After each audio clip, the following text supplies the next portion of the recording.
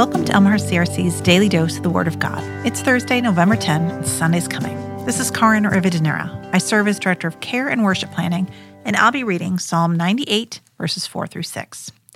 Shout for joy to the Lord, all the earth. Burst into jubilant song with music. Make music to the Lord with the harp and the sound of singing, with trumpets and the blast of the ram's horn. Shout before joy before the Lord, the King. You cannot read through the Psalms and escape a few key themes. Indeed, in the Psalms, we learn that we can go to God with anything, including our deepest, darkest, vindictive thoughts.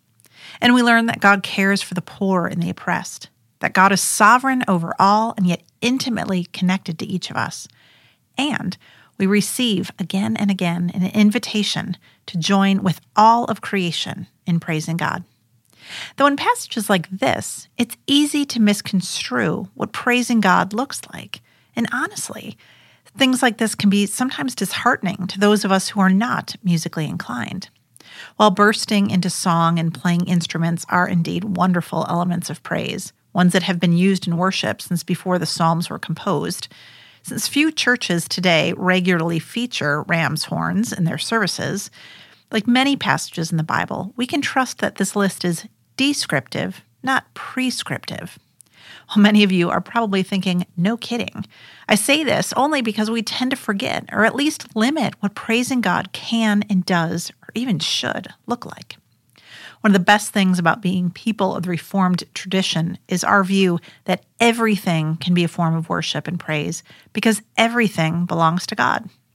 Just as we can praise or show love to our loved ones in any variety of ways, imagine making your favorite meal, to sharing kind words, to anything in between or beyond.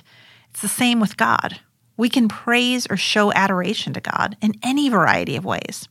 We can speak praise, draw praise, dance praise, calculate or compute praise. We can study praise, write praise, encourage praise, prescribe or treat praise. We can read praise, garden praise, play praise, pet our dogs in praise. The list is endless. If you do it, you can offer it in praise to God. This even works when we do things we don't necessarily want to do. So how does this work? How do we turn our everyday activities into praise? Well, there are a bunch of ways.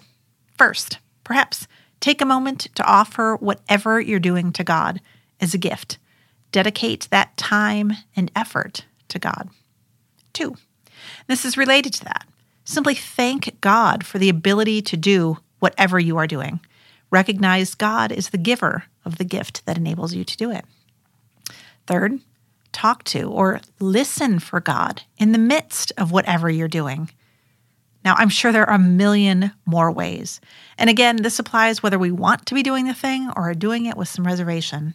The point is, praising God or showing God our love isn't limited to times of collective worship, and it doesn't require music. I hope that we can all find ways to praise God today, whether it's with the blast of a ram's horn or something else entirely.